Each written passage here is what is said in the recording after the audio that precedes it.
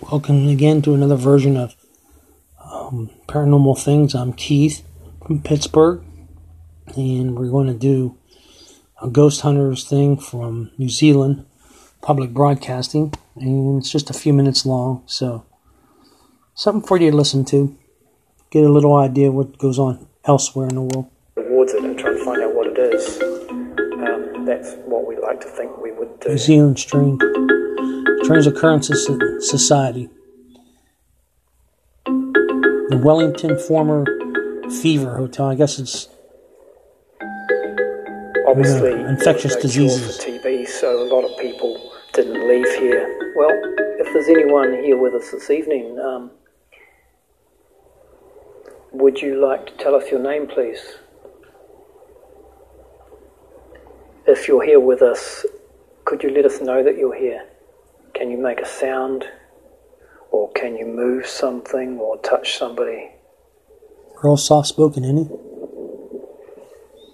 Gust of wind just picked up and it moved the cover over the barbecue. It's just coming up windy now.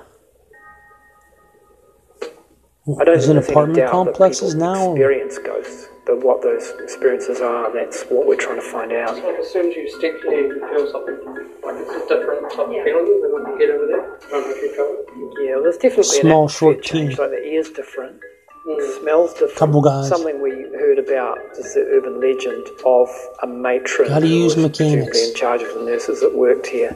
That's the only way to catch proof. Her presence has been heard as kind of scuffing footsteps up and down the empty corridors, the sound of someone walking in slippers. So that's grown into Sister Slipper, and so we're wondering if we will hear that this evening. Were you a patient here?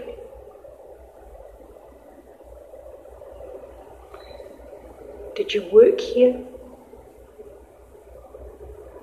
Denise, can you just take a photo with that heat camera? Just take a couple of Just photos that over way. towards the back, particularly in the right-hand corner there.